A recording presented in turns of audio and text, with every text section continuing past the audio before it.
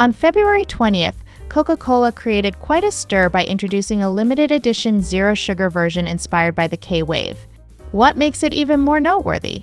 Well, it's the first time in Coca-Cola's 130-year history that they've used a language other than English for a global release. But why did Coca-Cola choose to incorporate Korean into their limited edition beverage design this time? Stay with me as we dive into this interesting news. This is Korean Study Cafe, your go-to place for unraveling the hidden stories of Korea.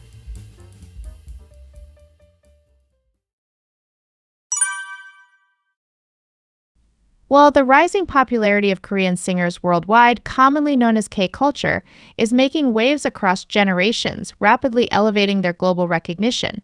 Inspired by worldwide appeal of K-pop, Coca-Cola decided to launch a limited edition zero sugar version with a K-Wave Hallyu theme.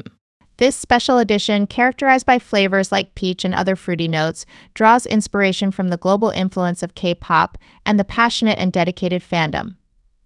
It is set to be sold in 36 countries, including Korea, Japan, Singapore, France, Spain, and the USA. While the use of Korean in the design of globally renowned brands is not entirely new for Coca-Cola, it is a relatively recent trend that started gaining momentum in the late 2010s. Notably, luxury brands like Gucci and Balenciaga have also experimented with incorporating Korean letters into their designs, with Gucci releasing limited edition t-shirts featuring their logo in Korean in the past. So, what's driving this trend in recent years? Experts suggest that as Korean content gains global popularity, the positive image associated with the Korean language is prompting global brands to actively use it in their product promotions. Consumers have become familiar with Korean letters through popular cultural content, and the distinctiveness of the Korean script adds an exotic touch when used in design. But how are Koreans reacting to this trend? Overall, there seems to be a sense of pride and enthusiasm for the change.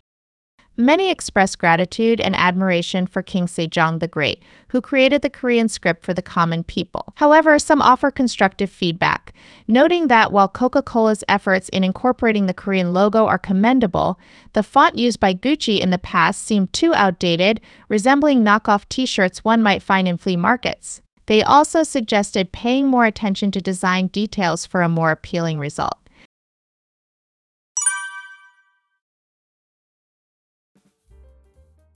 Now, what do you think about this trend?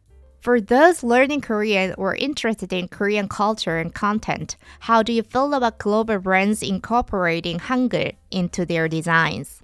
Share your opinions. This was Korean Study Cafe. Thank you.